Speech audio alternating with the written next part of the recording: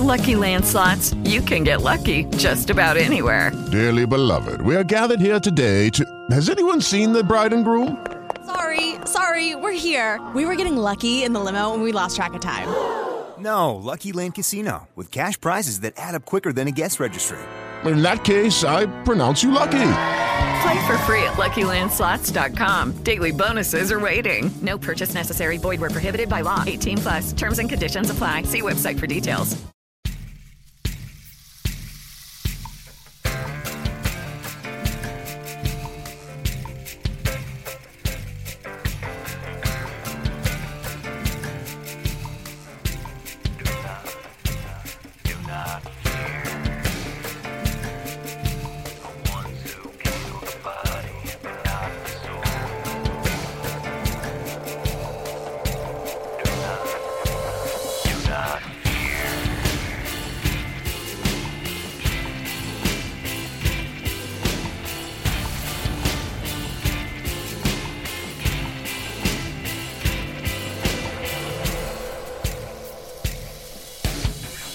Hello, everybody, and welcome back to Truth and Justice. This is your Friday follow-up episode for episode number 608, where we finally broke down the crime scene within the closet in the area immediately outside of the closet. This is where all of the blood is. This is where Jim's body was found. And I think that this episode not only answered a lot of questions, but it also created a lot of new questions. I've also got some things that I want to address with you all before we get going, so let's go ahead and get started.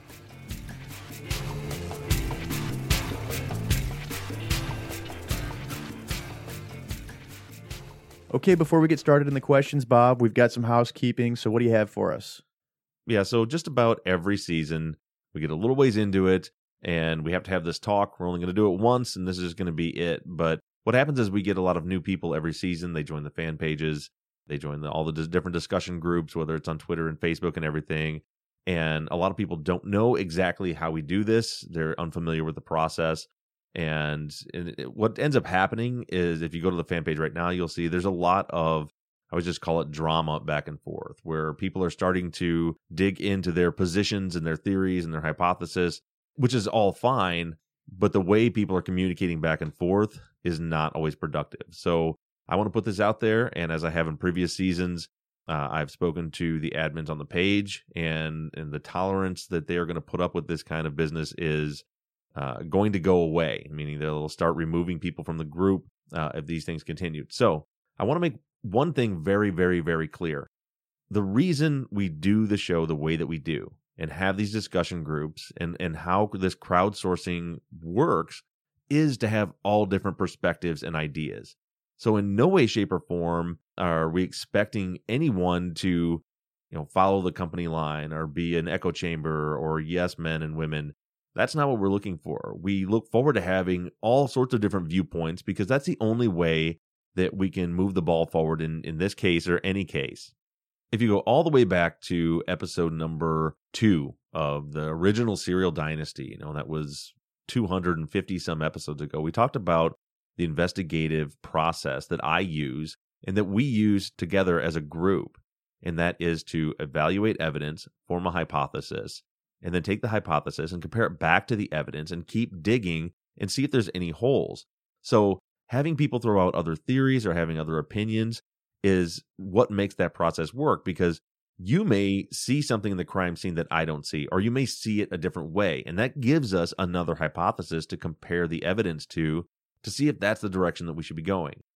That being said, we can do that. And this is the kindergarten talk that we have once a season. You can do that without being rude or disrespectful. And that stuff's just not going to be allowed on the fan page. And there's a number of reasons for it. We're all grown-ups here, and we can handle if someone is calling us names or being rude to us. But what it does is number one, it detracts from the work that we're trying to do. And number two, it also, when new people are coming in, imagine if you're a new person, you're like, you know what, I want to engage in this and I want to be part of this investigation. So they go into the fan page because we tell people go to the fan page. That's where the discussion's happening. And the first 5 posts they see are either people arguing with each other, name calling, or then what happens is there's a bunch of posts telling people how to post and how to comment that we should, which, I appreciate that effort. But what it does is it clogs up the page. What should be there are posts where people are talking about crime scene photos and different theories and things like that. But instead, they just see a bunch of drama, and oftentimes they'll just leave or they're not going to engage. So in order for us to get our work done and keep moving forward, I want to hear everyone's opinions. I want to hear everyone's thoughts, their theories, from the innocent camp to the guilty camp. That's how this process works. That's what moves the ball forward.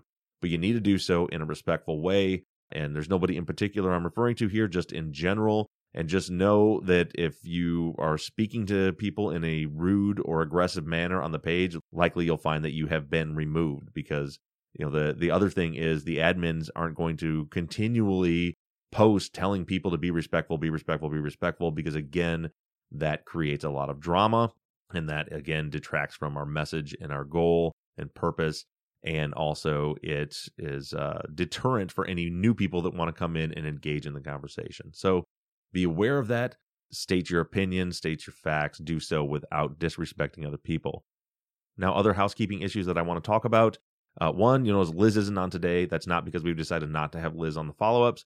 It's just because Mike and I, as I mentioned last week, or at least on social media, we had to make I guess I wouldn't say emergency trip, but certainly an unplanned, very important trip to Mississippi this week. So where we had a different episode planned for Sunday, and our whole week plotted out.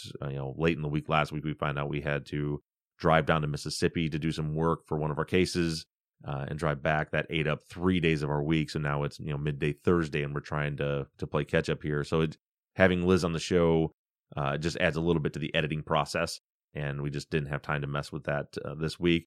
And also during this portion, I wanted to discuss her being on the show a little bit, because there was a lot of discussion on the fan page and things like that. People had opinions one way or the other. And one thing that kind of ties in with what I was just talking about too, as far as every season we need to talk about this, we always get to a point where the bias word starts being thrown around. And so I want to address that too, because again, this is how our process works. As I've mentioned before, anytime we take a case, we do a pretty in-depth screening and pre-investigation into the case before we ever decide to take it.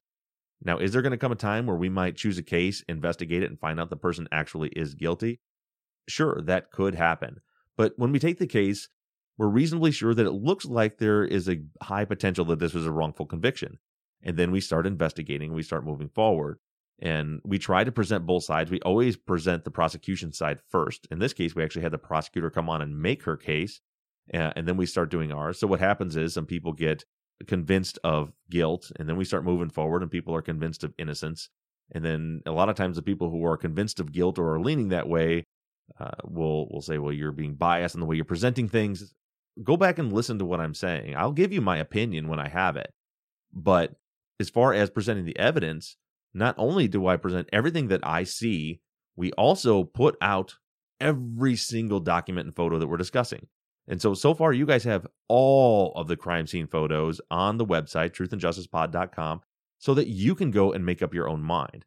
Now, I'm not going to ever apologize because I have an opinion and it might disagree with you. I would love to hear you out and figure out if I'm incorrect or if maybe the truth lies somewhere in between. But nothing that I'm telling you comes from any place of bias. You have to remember, I don't have a stake in these cases as far as whether Sandy Melgar, for instance, is innocent or guilty. My stake is to provide the truth. My main focus is to provide justice for the victim. And then if there is a wrongful conviction, then absolutely we want to find justice for the individual that's wrongfully convicted. But you're hearing what I find to be the truth, what I'm seeing from the crime scene and things like that. And then so that rolls into the discussion about Liz being on the show. There were some people that said, well, this could bias the investigation, and there were a lot of people who were just worried about Liz. This is a lot for her. So I just wanted to address that. Number one, it's a little different that Liz is the daughter of the convicted, but keep in mind, she's also the daughter of the victim. She's Jim Melgar's daughter. Her father was brutally murdered. Liz is engaged in this investigation in a way that we've never seen before with any of the other family members in previous cases. But I think part of that is due to the fact that she's stuck right in the middle of this as far as being the daughter of the victim and the daughter of the convicted. And she's a very, very intelligent and strong woman who needs justice. She needs closure. Mostly she needs closure to figure out who killed her father. Obviously, she doesn't believe it was her mother, But if that's where the chips fall, she has told me repeatedly that she's okay with that. But she wants the truth. She needs the truth. And when we talked about her coming on the show, I have concerns for her because, of course, just like a lot of you, this is traumatic. And even in being engaged in the fan page and the discussions, people are talking about her father's murder and her mother. And of course, I worry about how that's going to affect her. But at the end of the day, none of us can control what other people are doing. And none of us can tell anyone else how to react or how to work through something like this. Liz, and this is how I would put it in plain speak, she's a grown-ass woman. She knows the risks of what she's doing. She knows how it affects her, and she has made a decision to be a part of this. And I think it's more therapeutic for her than a lot of people might think because she has all these unanswered questions. So she has made the decision that she wants to be engaged and involved. I think she's a useful resource. And then the last thing that I want to point out is in every other season, whether it's Jesse Eldridge or Ed Ates or it was Carrie Cook, whoever it was, all of these people have been on the show. The actual people that were convicted. Liz is a daughter of the victim and a daughter of the convicted. Normally, the person we have regularly on the show is the actual person who was convicted. So if there's ever somebody who's biased into an investigation, it would have been Ed Ates and Jesse Eldridge, Damian Eccles, Jason Baldwin, Kenny Snow, all these different people who have been convicted. And that's just part of our process. It's the inside information. Understand we don't take anything for gospel. We hear people out and then we compare it back to the evidence. So Liz being on the show is no different than any of those other people. It would be no different than having Sandy Melgar on the show. But the issue with this season is we just can't get a crisp, clean phone call where we can actually hear Sandy. And so that's one of the reasons why Liz is on, to be able to answer questions just about, of course, she wasn't there at the crime scene, so that's not what she's there for, but she also has been investigating this case since it happened on her own as well. So she's a little bit ahead of us in a lot of ways, and she can certainly answer things about where things were at in the house and how the Melgars lived their lives and things like that. So we will be, I'm not going to say every week, but oftentimes we will have Liz here on the follow-up. That's just a decision that we've made from a production standpoint, and again, she wants to be engaged in the investigation. I think she's a useful resource, and none of it is about bias or anything. It's all about seeking and finding the truth. Judy was boring. Hello. Then Judy discovered ChumbaCasino.com. It's my little escape. Now Judy's the life of the party. Oh, baby, mama's bringing home the bacon. Whoa, take it easy, Judy. The Chumba life is for everybody. So go to ChumbaCasino.com and play over 100 casino-style games. Join today and play for free for your chance to redeem some serious prizes. ChumbaCasino.com. No purchase necessary. Void where prohibited by law. 18+ terms and conditions apply. See website for details. With the Lucky Land Slots, you can get lucky just about anywhere. This is your captain speaking. We've got clear runway and the weather's fine, but we're just going to circle up here a while and get lucky. No, nothing like that. It's just these cash prizes add up quick. So I suggest you sit back, keep your tray table upright, and start getting lucky. Play for free at LuckyLandSlots.com. Are you feeling lucky? No purchase necessary. Void where prohibited by law. 18+ terms and conditions apply. See website for details. Okay, listener Matt has two questions. First, when the police did their experiments to see if they could close the door and wedge the chair from the inside, was there any mention of them trying to get out of the closet by shaking or banging the door? No, there wasn't. And we do finally have that video. By the video, I mean the entire crime scene video. But oddly, there's no audio with the video at all. It's just silent video. So I don't know if that was something wrong with the disc that we got, or if there just was no sound. But we do see that process, and I'm going to get that video put up on YouTube. But before I do that, I need to do a couple of redactions for the parts where they're in the closet. And then I can put the entire crime scene video up for you. It's not entirely riveting. It's a bunch of short little clips with no sound as they walk through the house. It doesn't reveal nearly as much as I had hoped that it would. And on that same note, Matt writes, did Sandy ever mention trying to kick the door open? If it was done from the inside, I feel like it would be tough to get the chair wedged tight enough to not slip and fall on the tile floor. No, Sandy didn't make any mention of it. And if you listen to her interrogation tape, and we're going to hear the second half of that on Sunday, you'll hear that she didn't know that it was barricaded. She never says, even in the report that we read in this week's episode, I think it was in Martinez's report, she said that she was in the closet and her hands were tied. She didn't say anything about the door being barricaded. all of the indications are that she didn't know, or at least she's presented as though she didn't know the door was barricaded. She did mention in her first police interrogation, that was after she had been untied by Herman and Maria, and she talked to the police, and then she was in the squad car talking to police, and then was talking to police at the station during the interrogation. She mentions the chair being in the way, but she doesn't, when she's asked, well, how was the chair there? She doesn't know. She just apparently saw the chair was not in the closet where it was supposed to be, and that it was in the way of the door when Herman was opening it. But no, she never says she tried to kick her way out. There's no mention from the police as far as how hard it would be to get out of the closet with the chair on the outside. As far as anything we have, Sandy just said she was tied up. She always says she was tied up. She never mentions the barricaded door. All right, this one's from Russell. Any theories on why the unsubs didn't take the gun that was close to Jim's body? The similar case you described earlier stated that they stole a gun. Well, I mean, the simple theory would be that they didn't know the gun was there. If from what I see in the crime scene, I do believe that it looks to me as though Jim was trying to get to the gun. And, we've had some conflicting comments about that I think we're going to get into in a little bit when we talk about the jury foreman that has kind of popped up on Facebook. But, the gun was hidden. It wasn't visible. So unless Jim said, I'm going to get my gun, they wouldn't know that there was a gun back there. It was not visible at all. It's completely covered by clothing. So that's one possibility. The other possibility might be, even if, Jim had said he was going for his gun and they did know it was there, if we're looking at intruders, in my opinion, this very much looks like the murder wasn't intentional. I think that if that was the case, they were intending to tie the Melgars up and then rob their house.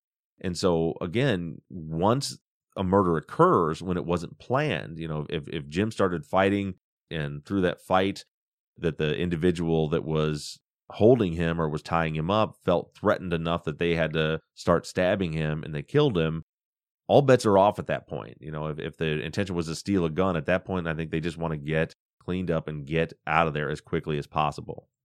And Kimberly says, have you received court transcripts yet, or are you also waiting on them to be corrected like Liz mentioned? If waiting, any idea how long that might be? We are still waiting. I was told it should be within the next couple of weeks, and actually that was last week. So hopefully any time. I have spoken with Brian Rose at the DA's office, who has told me as soon as they have them, he'll get them right over to me, because the trial transcripts aren't anything that needs to be redacted. So that's what's slowing up the process for the rest of the files that we're waiting. Is for example, we have the audio, the recorded interviews from Herman and Maria when they gave their statement then at the crime scene, along with Marissa, I think Monica, Gerson, all those people, because we want to compare those to the transcripts that we have. And also, we want you to be able to, for those of you that aren't always going onto the website and reading through transcripts, to be able to hear them here on the show. But if in those audio recordings they say their birthday, or they say their address, or anything like that, all that has to be redacted out, which means it's a process within the DA's office for a technical team to go in and either just remove it or put beeps under that or over that or whatever it's going to be. But as far as the trial transcripts, we were told we could get those immediately as soon as they're ready. It should be any time. I think there was the last revision had it just about fixed. And so hopefully any time now. And I'm looking forward to that, because then we can really get into what happened at trial. But keep in mind, as we mentioned at the start of the show, our process, we normally aren't in the transcripts yet at this point anyway, because what happens at trial is the versions of events as presented by the prosecution and defense. So both of their jobs are to only give you the information that helps their case, and then to attack that. And then also you're dealing with rules of evidence, what the judge allows and doesn't allow. For any trial, in the months leading up to the trial, there's going to be motion after motion after motion to suppress evidence. And sometimes the judge rules on it and says that they will suppress it, meaning it can't come into trial. Sometimes they won't. And then, like I said, a lot of times they're just things that aren't admissible. So my point being, when we're looking at the trial transcripts, we're looking to see what happened at trial. But the process we're going through right now is the more important version. That might give us an answer as to why a jury chose to convict, but the jury doesn't get to see all the evidence. So we're looking at the source documents, the evidence, not with, that adversarial system. Did the prosecutor or the defense make a better case to the jury? We're trying to see, what does the evidence actually say in its entirety, which is what we're doing right now. Okay, Coco says, what do you take from the blood on the things on the closet floor? Do you think it's possible that somebody ransacked the closet before the attack, or the stuff was thrown around while it happened? She says, I don't see any scenario where staging explains this. Yeah, so I was looking at that, and I'm sliding through the photos right now. Yeah, I don't see anything here that looks like it was staged. I mean, there's things on the floor, and they're bloody. They're kind of strewn about. There was clearly, whether it was Sandy or an intruder, there was very clearly a struggle that happened there. Things that are on the floor are covered in blood. One thing that I've noticed is there seems to be some kind of a throw pillow in there next to Jim's body, and there's another one between the door and the nightstand that looks to be similar, unless that's something that got moved. Some of the things got moved during the process of taking the photos. But, it's a lot of clothes, and there's blood on the clothes where there should be blood on the clothes. So, it's not like it were tucked down there later. So from my perspective, all those things, one way or another, were on the floor during the struggle, which is evident by the blood spatter that's on them and the blood that's on them. And it certainly wasn't staged. So whether that was, Sandy or an intruder, I don't see any evidence of staging the items that are bloody on the floor in that scene. Okay, Robin says, can you talk more about why you think the chair was upright, then on its back, then upright again? I'm curious how the blue stripe blanket would seemingly stay neatly in place during all of this. Was it pinned to the chair? If not, I don't see how the chair was ever on its back and then back up again. That's a really good question. The reason we do this process just step by step, piece by piece, photo by photo, is so we don't miss details. That's why when a lot of people are asking me about the ME's report, I don't have the answer for that yet because I've read the ME's report, but I haven't studied it in detail like we were going to do this week, but now we're going to be doing that next week. So going to the chair, I'm zooming in and looking at every single blood drop on the chair. And that's when I noticed you have perfectly round blood drops that have enough material congealed in them that should have ran downward with gravity if the chair was upright. In my opinion, there's no question that chair was on its back at this point. And there's a few reasons, obviously the reasons I mentioned in the show, but then to add a couple more, we also have, if you look closely, and I was looking for them, but I was looking in the wrong place. Liz actually found them and pointed them out to me in photos. If you go back and look at the crime scene photos of the stool and the chair, don't look up where the chair is. Look where the stool is, at the carpet below the stool, and you'll see the carpet marks. As you guys know, with plush carpet like that, if a furniture item sits in the same place for a long time, it'll leave permanent dents in the carpet. And you can see exactly where that chair was positioned. And where it was normally positioned was right about where the stool is. It was closer to the bed, further back from the nightstand. Right there is where, so we know it was moved from its normal position. Now, the question being, if we try to compare that to what Colleen Barnett theorized, as far as Sandy giving Jim a massage and sitting him in the chair, look where the chair's at now. The chair is sitting, first of all, the closet door is open, covering the nightstand where the candle is. Later it's moved, but before anything's disturbed. So if this was a massage scenario, they light a candle, put it on the nightstand, and then open the closet door so it's covering the candle right in front of the nightstand, and then place the chair 6 inches or so, maybe 8, away from the door. So if someone was sitting in that chair, their knees would be, if Jim was sitting in that chair, his knees would have been touching the white door that's in front of him, the closet door. So in my opinion, that closer look is even more of an indicator that there's no way that chair was sitting there with Jim sitting on it for a massage. It just seems that the closet door, I think, would have been closed. The chair would have been back where it normally was. Certainly wouldn't have been shoved up so your knees were up against the dresser. So there's clear, undisputable evidence that that chair was moved from its normal position. Then we have the blood droplets, which are an indicator that blood dropped straight down onto it while the back was flat on the ground. And then when I was going through those things, then I noticed, well, there's a blanket, though. How was the blanket still on it? Well, if you look at the blanket, it's a cotton or wool twill type blanket. I mean, it's got a little texture to it, a little stickiness, and so is the seat of the chair, which means it's not like on a piece of glass where it's going to slide around. And then you'll also notice that the blanket, folded up, goes around and goes down the front of the chair. It angles down around the front of it a little bit. So if you can imagine that, so if the chair tips back, it's almost hooked around the front of the chair. It's not going to necessarily slide. It's definitely not going to slide off. If it was thrown hard down, it might bounce off, but it almost creates like those two materials together almost create like a Velcro, not obviously as tight as Velcro, but they're kind of stuck together. And the fact that blanket goes around the front, again, perfectly explains why it wouldn't have slid down the back when the chair fell onto its back. But again, just go back and look at the photos of the blood droplets too, and you'll see also blood spatter, meaning something dripped or splashed onto the chair right next to where they have the big transfer smudges. So someone couldn't have been sitting in that chair and the spatter hit the chair like that. The chair had to have been vacant from that position. So take the marks on the chair, take where the chair is positioned in correlation to the closet door open that's blocking the nightstand with the candles in it, and the blood spatter and the lack of corresponding blood spatter on the carpet and the bed around it. And yeah, I would still maintain, in my opinion, that chair absolutely at some point was on its back, and the stool was not behind it during that time. This one's from Kimberly. Was the bra in the bathroom sink dry? Was it wet and soaking? Was it Sandy's bra? Luminol showed trace blood in the sink. What can you tell us about the bra? So I saw this question last week, and I didn't answer because I don't have the answer. I tried to again go back and look, and I don't see, so far in the reports, unless I've completely missed it, I don't see anything where the bra is really mentioned, certainly not in detail. I don't see it on the evidence list where it was collected as evidence. All I have is the same thing you have, is the photo of it. It doesn't look wet to me. It looks like it maybe was just taken off and just tossed there, probably when they got into the tub. Maybe, I assume it's Sandy's. But that's a guess on my part. I mean, that's what it looks like to me, is that it was taken off and just set in the sink. It's not wet. But I can't answer it definitively because I haven't, at least I haven't found yet if there is anything that answers that question.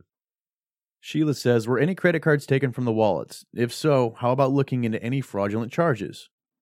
As far as I know, nothing was taken from the wallet. As far as credit cards, if there was cash there, it has been taken because they were empty, but we don't even know if there was cash.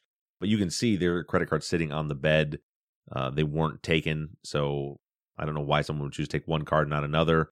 But as far as I know, I haven't heard anything about credit cards being taken or missing. All right, and Lauren says, I think the likelihood of the unsub having blood all over their shoes is pretty high.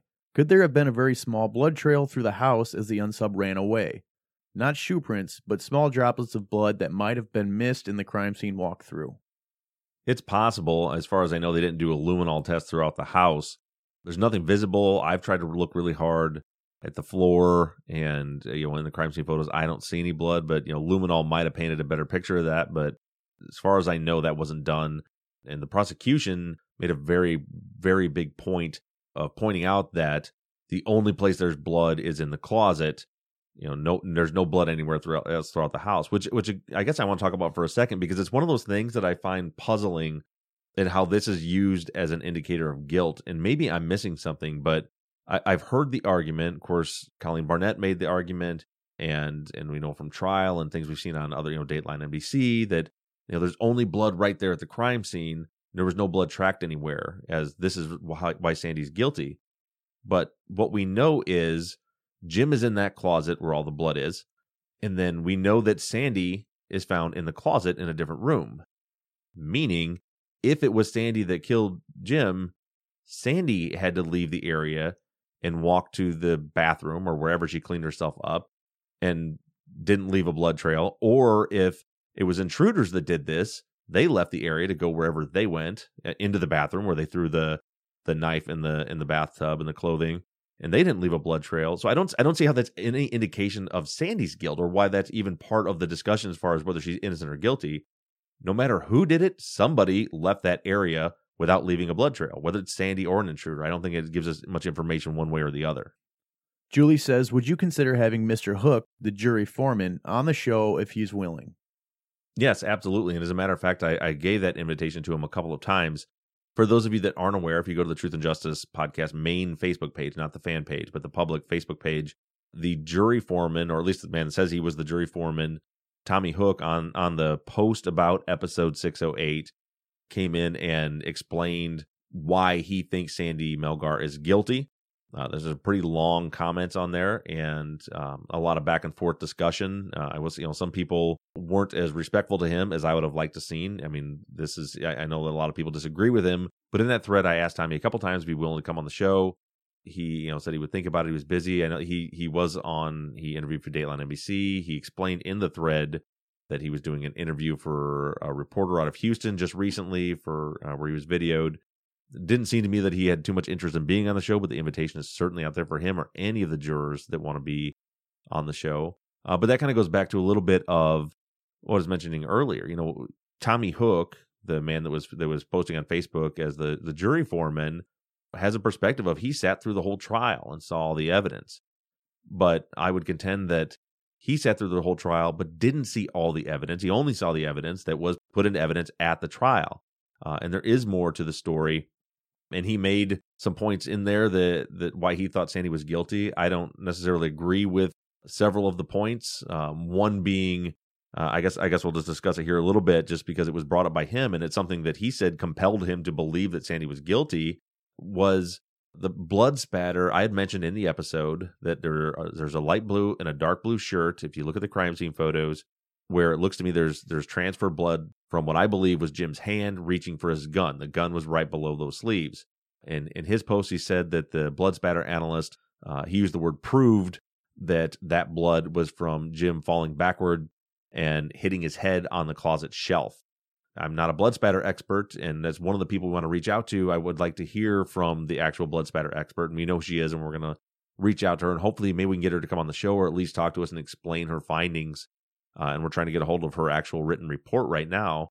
But me, as an amateur looking at it, I just don't see that as in any way possible. I mean, I'm not saying that Jim hadn't fallen back and hit his head on the shelf and caused an injury there, but the blood that I'm talking about is probably 6 inches or more above where the shelf is, and there's no high velocity spatter in between where right there at the bottom, where the shelf is, the very bottom of the cuffs of those shirts, and where this stain is at on the sleeves of the shirts. And it is very, very clearly, in my opinion, transfer blood, not spatter. I mean, they're large blood stains on the cuffs of those shirts. So I don't see how falling back, hitting your head causes blood to jump without leaving spatter in between, and 8 inches later land huge 3-inch by 1-inch globs of blood that aren't congealed. It's just stained on those sleeves. To me, it very much looks like a bloody hand reached up and grabbed those. But that's just one of the things. But I'd love to have Mr. Hook on to discuss all of them and get a good idea from his perspective of why he and the other jurors convicted Sandy Melgar. So the invitation's out there. It's up to him if he wants to come on the show. Understandable if he doesn't, though. Yeah, I think for those of you that might be upset with the way he's approaching the conversations there, yeah, keep in mind that it is a daunting task to be on a jury, especially in a murder trial. There's a lot riding on that, and that's a decision you have to live with for the rest of your life. Him and the other jurors chose to convict Sandy Melgar and send her away to prison for 27 years. If they're wrong, they just not only sent an innocent woman to prison for a quarter of a century, but they also sent the widow of a man that was brutally murdered away to prison for something that she didn't do. So that's if they're wrong. And now here we are as a show that's dedicated to the case, and we're investigating it. And I haven't said this yet, but I'm getting there right now. I will tell you this to be 100% clear and honest, and this isn't biased. This is where I'm at with the investigation. I am finding it extremely hard to believe, with what I've seen in the evidence so far, that Sandy Melgar had anything to do with this. I'll say that my hypothesis right now is that Sandy Melgar is innocent and was wrongfully convicted. This crime scene doesn't look anything to me like it was staged. And there's more information that's going to be coming out on Sunday and then the subsequent weeks that might explain why my opinion is that far. But so with that being said, they convicted her, and here we are with a show with hundreds of thousands of people looking into whether they got their decision right. And that's not anything easy. I mean, I respect his position, like you said, Mike, it not being, you'd understand why he wouldn't come on the show. It's got to be tough to listen to when people are breaking it down. And basically, until just this moment, I haven't said that they got it wrong because I wasn't sure. I'm still not sure, but I'm really leaning that way. But now to listen to somebody say that, I think there's a really good possibility you got that wrong. That's hard to live with. But I would love to have him be able to come in, and if we're missing something, come explain it to us. We would love to see that, because our ultimate goal is just to find the truth. Jennifer says, any thoughts of Jim maybe starting his fight back happening while he was still being tied up around his upper body? I think yes. He allowed his feet to be tied, but maybe he found his moment to fight back as the unsub was starting to loop the ties around his torso. Then Jim lunges for the closet for the gun. Yeah, I mean, to me, that's a very, well, I won't even say impossible. To me, that's what the crime scene looks like. Whether it was staged or that's reality, that's what it was made to look like. I mean, his ankles are bound, and he's got the rope with the knot in it, the lasso rope looped around him but not tied. Yeah, it's made to look like they were attempting to tie him up, and he made a break for it. And real close. And keep in mind, that lasso, like I said, isn't tied around him. It's looped around him. And keep in mind, if this isn't a staged scene, Sandy, what'd they do with Sandy? They took the chair out of the closet after what, if they had attacked her and got her down, hit her over the head, whatever. They took the chair out of the closet and then tied her up in the closet. So now we have a stool that's normally kept in the closet found outside the closet. Okay, so it's consistent with what happened in the other closet with Jim being in there. Now add to that, Jim's in the closet with the rope wrapped around him but not tied. So, because originally I thought maybe they were trying to tie him to the chair outside in the bedroom, the chair that was sitting outside. Part of that was because I didn't realize it was the lasso and it wasn't completely around him. But the more I think about it, I don't think that the rope would still be around him. As soon as he stood up and made a break for the closet, it would fall to the floor. But it's still around him and it goes behind him in the front. So I think that it's likely that, yeah, they tied his ankles up in the closet, and then that's when he made the fight. It also explains why we don't have the blood spatter outside of the closet. But yeah, I think that during the process of them tying him up is the way the scene reads to me, is when he made a break for the gun and started fighting. With the Lucky Land Slots, you can get lucky just about anywhere. This is your captain speaking. We've got clear runway and the weather's fine, but we're just going to circle up here a while and get lucky. No, nothing like that. It's just these cash prizes add up quick. So I suggest you sit back, keep your tray table upright, and start getting lucky.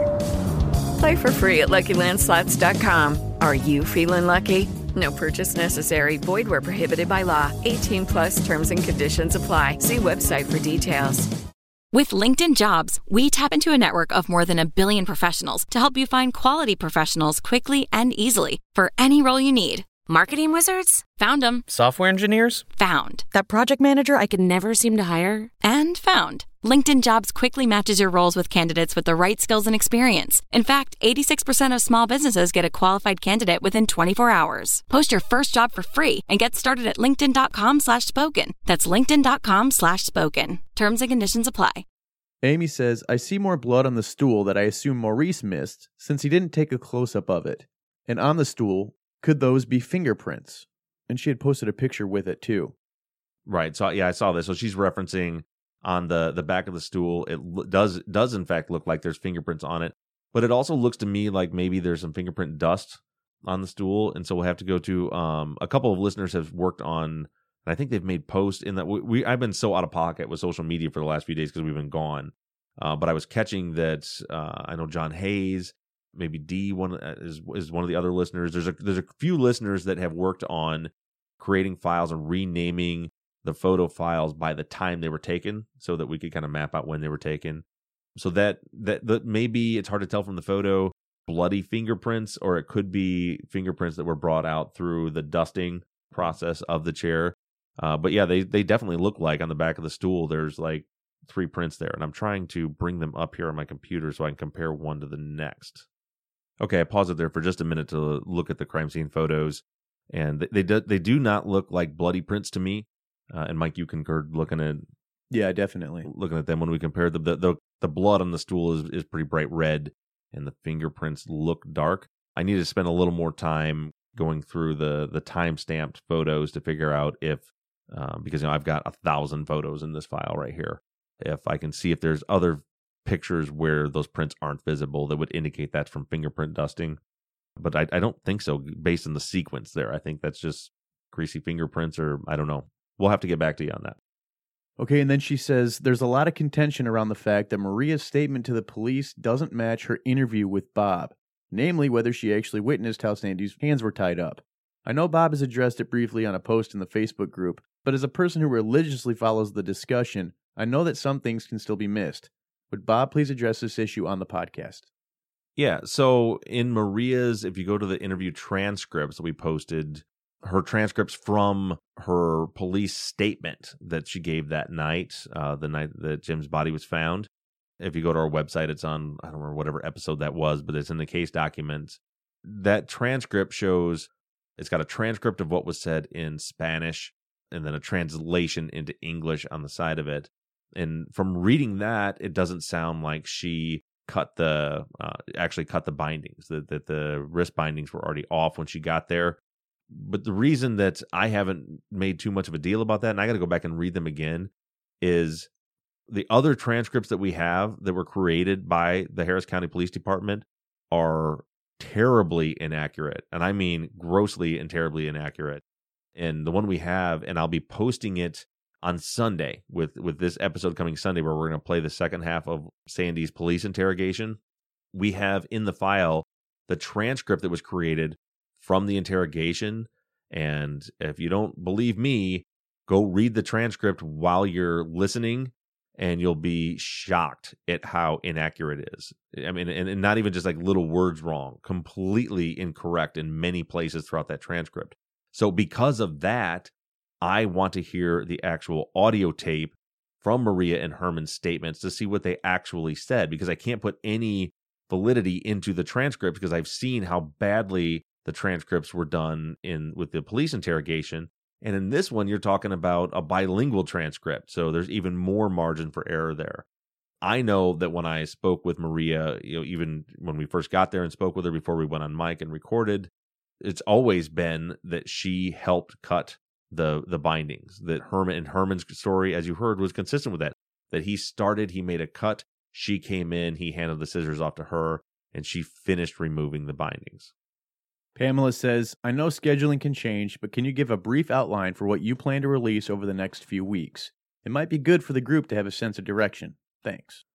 Yeah, and we had a really good plan, and then things got thrown off with this trip. But so this Sunday, we're going to talk a little bit about Sandy at the crime scene that night, what we haven't really covered yet, and we're going to post the photos of her, taken specifically of her hands and arms that night at the crime scene. And then we're going to play the second half of her interrogation.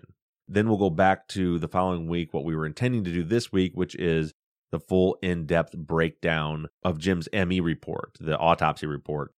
So we can take what we've seen at the crime scene and thoroughly look at each and every injury to get a better idea of what exactly happened to him. And then we can take that and compare it back to not only what we see at the crime scene, but also what we're going to be talking about, like I said earlier, and also what we're going to be talking about this Sunday being Sandy's injury. So we can look at what happened to him and see, does that correspond to Sandy?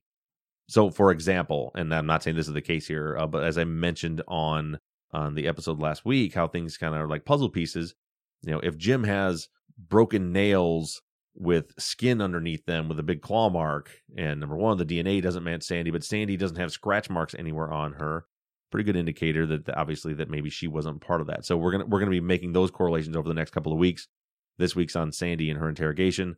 Next week will be on the ME's report. From there, I think we're probably going to have a couple of things are going to happen. We're working on schedules. We're going to be developing a profile on the scene.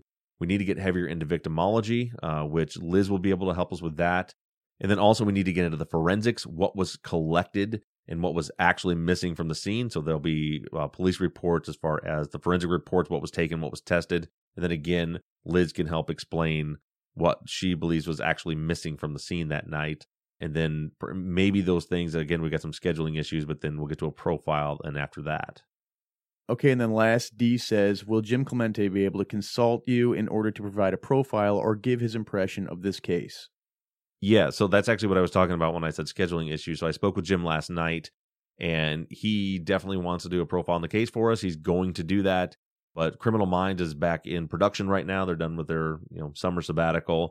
So his schedule is super crazy right now. So he called me and we talked a little. He doesn't know anything about this case. It was so much so that he asked which case I was talking about. And I said, the one that you listened to the interrogation and you were texting me about it? And he didn't remember which one that went with. So I just kind of stopped it there because what we're going to end up doing is kind of like he did a season 3 for us.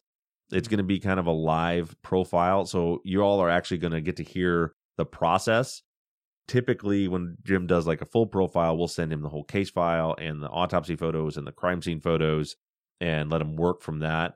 But he doesn't have the time right now to spend a whole lot of time analyzing all that stuff to develop a full profile. So when that happens, what we do is we get on the phone together. We'll both have our computers so I can send stuff back and forth. He'll have some basic information about the case, but then I'll be describing it to him. He'll ask the questions that he'll need the answers to in order to develop the profile, and then he'll kind of develop the preliminary profile there on the air while we speak. Don't know when that's going to be. It's going to be something we'll have to move quick on. Basically, he said when he's got a few hours in the next couple of weeks, he'll call me up and say, let's sit down and do it. And so we'll do it. But yes, Jim is going to give us a profile on this scene. All right, that's it for questions. All right, then the last thing I want to do before we close out the show is there is a letter writing campaign that has been started by Liz and a few other listeners for Sandy. Now, focus in here for a minute, because it doesn't matter if you believe Sandy Melgar is innocent or if you believe she's guilty or if you're on the fence. This is a human rights issue that I hope a lot of you can get behind. Sandy has not had access to her medication since she's been in prison. She needs to be with her condition. She should be in a medical wing. They're not giving her medications. They're talking about not letting her keep her cane while she's there. She's had at least 2 grand mal seizures since she's been in the prison. So whether you think she's innocent or guilty, that's not the issue here. Anyone still deserves to have their basic fundamental human rights and proper medical care, whether they're in prison, guilty, innocent, or not. Everyone is still a human being and deserves that right. So Liz, like I said, along with some listeners, have created a letter writing campaign to try to help push TDCJ into getting Sandy into a medical wing where she can get her medications and be properly taken care of. There is a post that we will flag and pin to the top of the discussion page. I will also post a link probably on the main page, but they've created a Facebook page called Free Sandy Melgar, and all of the information, there's formats for the letters, there's bullet points, there's the addresses of where to send it to. That's where you're going to want to go to find the information to send the letters out. So again, even if you think Sandy's guilty, go to the Free Sandy Melgar page and look through that and send it. You don't have to actually want to free Sandy Melgar to get this information, but I would love it if you'd go through and try to help move the ball forward for Sandy just to get her the basic medical care that she needs while she's in prison. And with that, that is the end of this week's Friday Follow-Up. Make sure you tune in on Sunday, and we'll see you next week.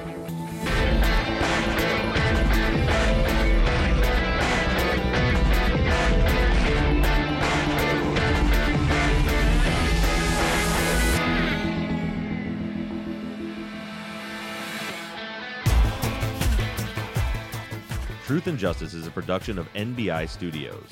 Michael Bussing is your executive producer, and all music for the show was created and composed by PutThemInASong.com. I want to thank Amanda Meyer of Willow Photo and Designs for designing and creating our Friday Follow-Up logo. And a special thanks to Katie Ross of CreatedInTandem.com for designing, creating, managing, and maintaining our website. And also a big thank you to our transcription team, Sarah Mueller, Anna Dindorf, Britta Bliss, and Stephanie McConnell.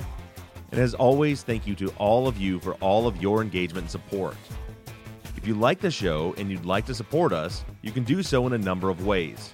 To financially support the show, you can go to patreon.com/truthandjustice.